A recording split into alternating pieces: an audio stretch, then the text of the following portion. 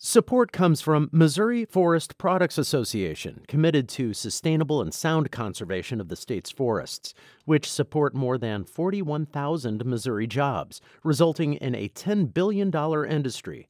ChooseWood.com. It's Thursday, July 8th. This is The Gateway. I'm Wayne Pratt. There are several barriers to securing help for a child with mental illness. That includes seeking state resources for needed treatment, which can lead to families begging for funding. Do you want me to be such a deserving family that we deserve your funding? Or do you want us to be so broken that you need to fix us? Because I'll be whatever you want. We'll report on one family's fight in just a few minutes. The Missouri Department of Labor is allowing people to apply for forgiveness of overpaid unemployment benefits. As St. Louis Public Radio's Corinne Ruff reports, the move comes after months of pressure, and some attorneys say it will help thousands of Missouri residents. Last year, during the height of the pandemic, the state said it mistakenly overpaid about $150 million in mostly federal unemployment benefits.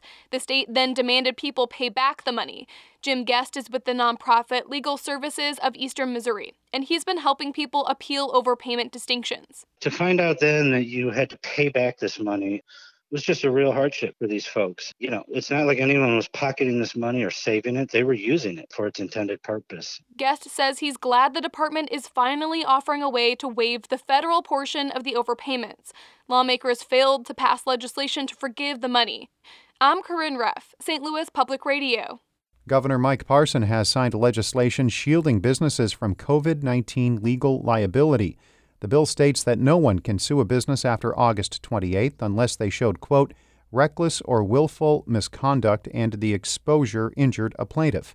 It was one of Parson's top legislative priorities of the 2021 session. We don't want to give anybody a free pass if they're doing something wrong, and this bill doesn't do that. You know, you're still going to be subject, if you're neglect, if you're not doing your job, you're still going to be subject to being responsible for that. So it's not a free pass for anybody, and we don't want that. Opponents of the COVID-19 liability bill say it could have negative consequences for long-term care facilities and nursing homes. Parson has also signed a measure allowing restaurants to sell to-go cocktails permanently. The state eased restrictions on to-go mixed drinks during the height of the pandemic to help struggling restaurants. The new law makes the change permanent on August 28th. Illinois' first vaccine lottery drawings take place today. As Hannah Meisel reports, $1 million and 3 scholarships are on the line. Thursday's drawings are the first in a summer-long lottery for the 7.5 million Illinoisans who have gotten at least one COVID shot. One lucky vaccinated adult will win $1 million in this first drawing, while 3 vaccinated teens will win scholarship funds worth $150,000 each. The lottery will continue giving away the $10 million in cash prizes and scholarships weekly through the end of August. State officials are urging unvaccinated Illinoisans to get their COVID shots, which not only automatically enters them into the lottery, but also protects against COVID's extremely contagious Delta variant, now spreading statewide. So far, only 54% of eligible Illinoisans 12 and over are fully vaccinated. I'm Hannah Meisel.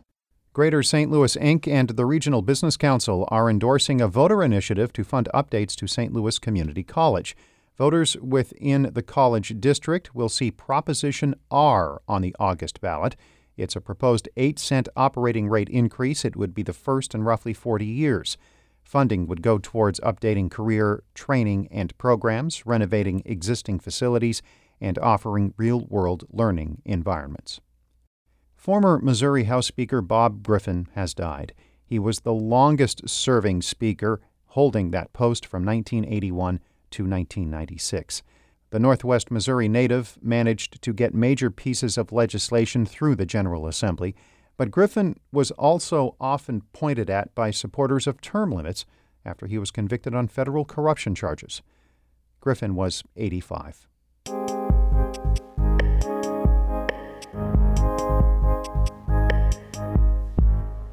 Finding help for a child with mental illness is not easy. There are several barriers to treatment, creating a nightmare for families. Side Effects Public Media's Carter Barrett speaks with a family that has watched their son's condition worsen as they fought to get help. Meg Hartz is sitting on the end of her sofa, what she calls her command center. It's in her South Bend, Indiana home, where she spent years trying to find mental health care for her son. This is him. This is his grandpa, and he would love to go up to Grandpa's cabin and do any woodworking that Grandpa was willing to help him with. In an album on her phone, Hartz stored smiling photos of the 16-year-old she describes as kind and compassionate. She says this is the real him, not the depression that keeps him in bed for hours or the mania that leaves him awake for days. But when he's manic, they don't see that. They think, oh my gosh, he's 6 feet tall. He's a big kid. He's going to hurt me. And he's not. So yeah, that's my fear, is that people won't understand him. She fears his illness could lead to a dangerous confrontation with others, like the police. We're using his middle name, Christopher, to protect his privacy, partly because of the stigma around mental illness. In 5th grade, Christopher was diagnosed with bipolar disorder. When his condition worsened, Hartz quit her job and homeschooled him while they sorted out his medication. In reality, I became his caseworker.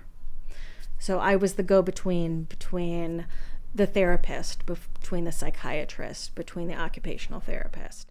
For 4 long years, she struggled to find comprehensive treatment. The family dealt with provider shortages, waiting lists, trips to the ER, and spiraling costs, at least $5,000 a year.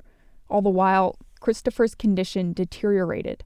That's a common problem because America's mental health system is overwhelmed, especially as people feel added stress from COVID. CDC data shows ER visits for children in a mental health crisis rose 30% during the pandemic.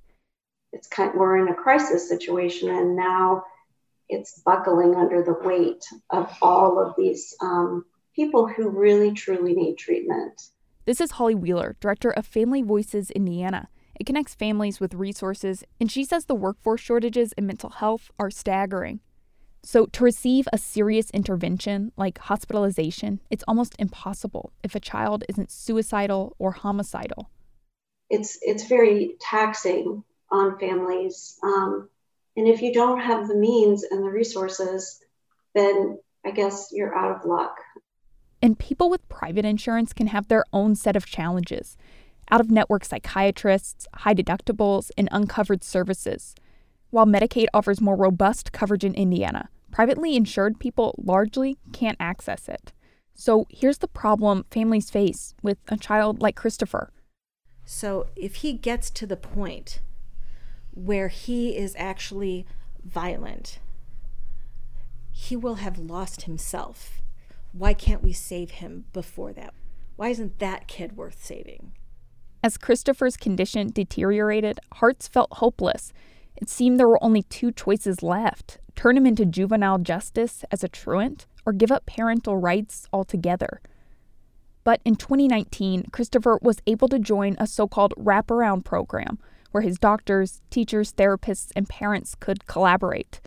The team eventually decided on a potential treatment, but Hartz had to convince the state to fund his inpatient stay. She says the experience was humiliating. I said, what do you want me to be? Do you want me to be such a deserving family that we deserve your funding? Or do you want us to be so broken that you need to fix us? Because I'll be whatever you want. This year, the state agreed to fund inpatient care on a month-by-month basis. Doctors can observe Christopher and make decisions about his medications and treatment. Still, Hartz has a nagging thought. I truly believe that if we had gotten wraparound services 4 years ago, instead of having to wait 4 years, he would not be an inpatient right now. And the family struggles are not over. The hospital staff says Christopher needs long-term residential treatment. So Hartz has started the process of securing her son's care again. For Side Effects Public Media, I'm Carter Barrett. That story was produced by Side Effects Public Media, a news collaborative covering public health. Shula Newman is the executive editor of St. Louis Public Radio. Music by Ryan McNeely of Adult Fur. I'm Wayne Pratt. This has been The Gateway.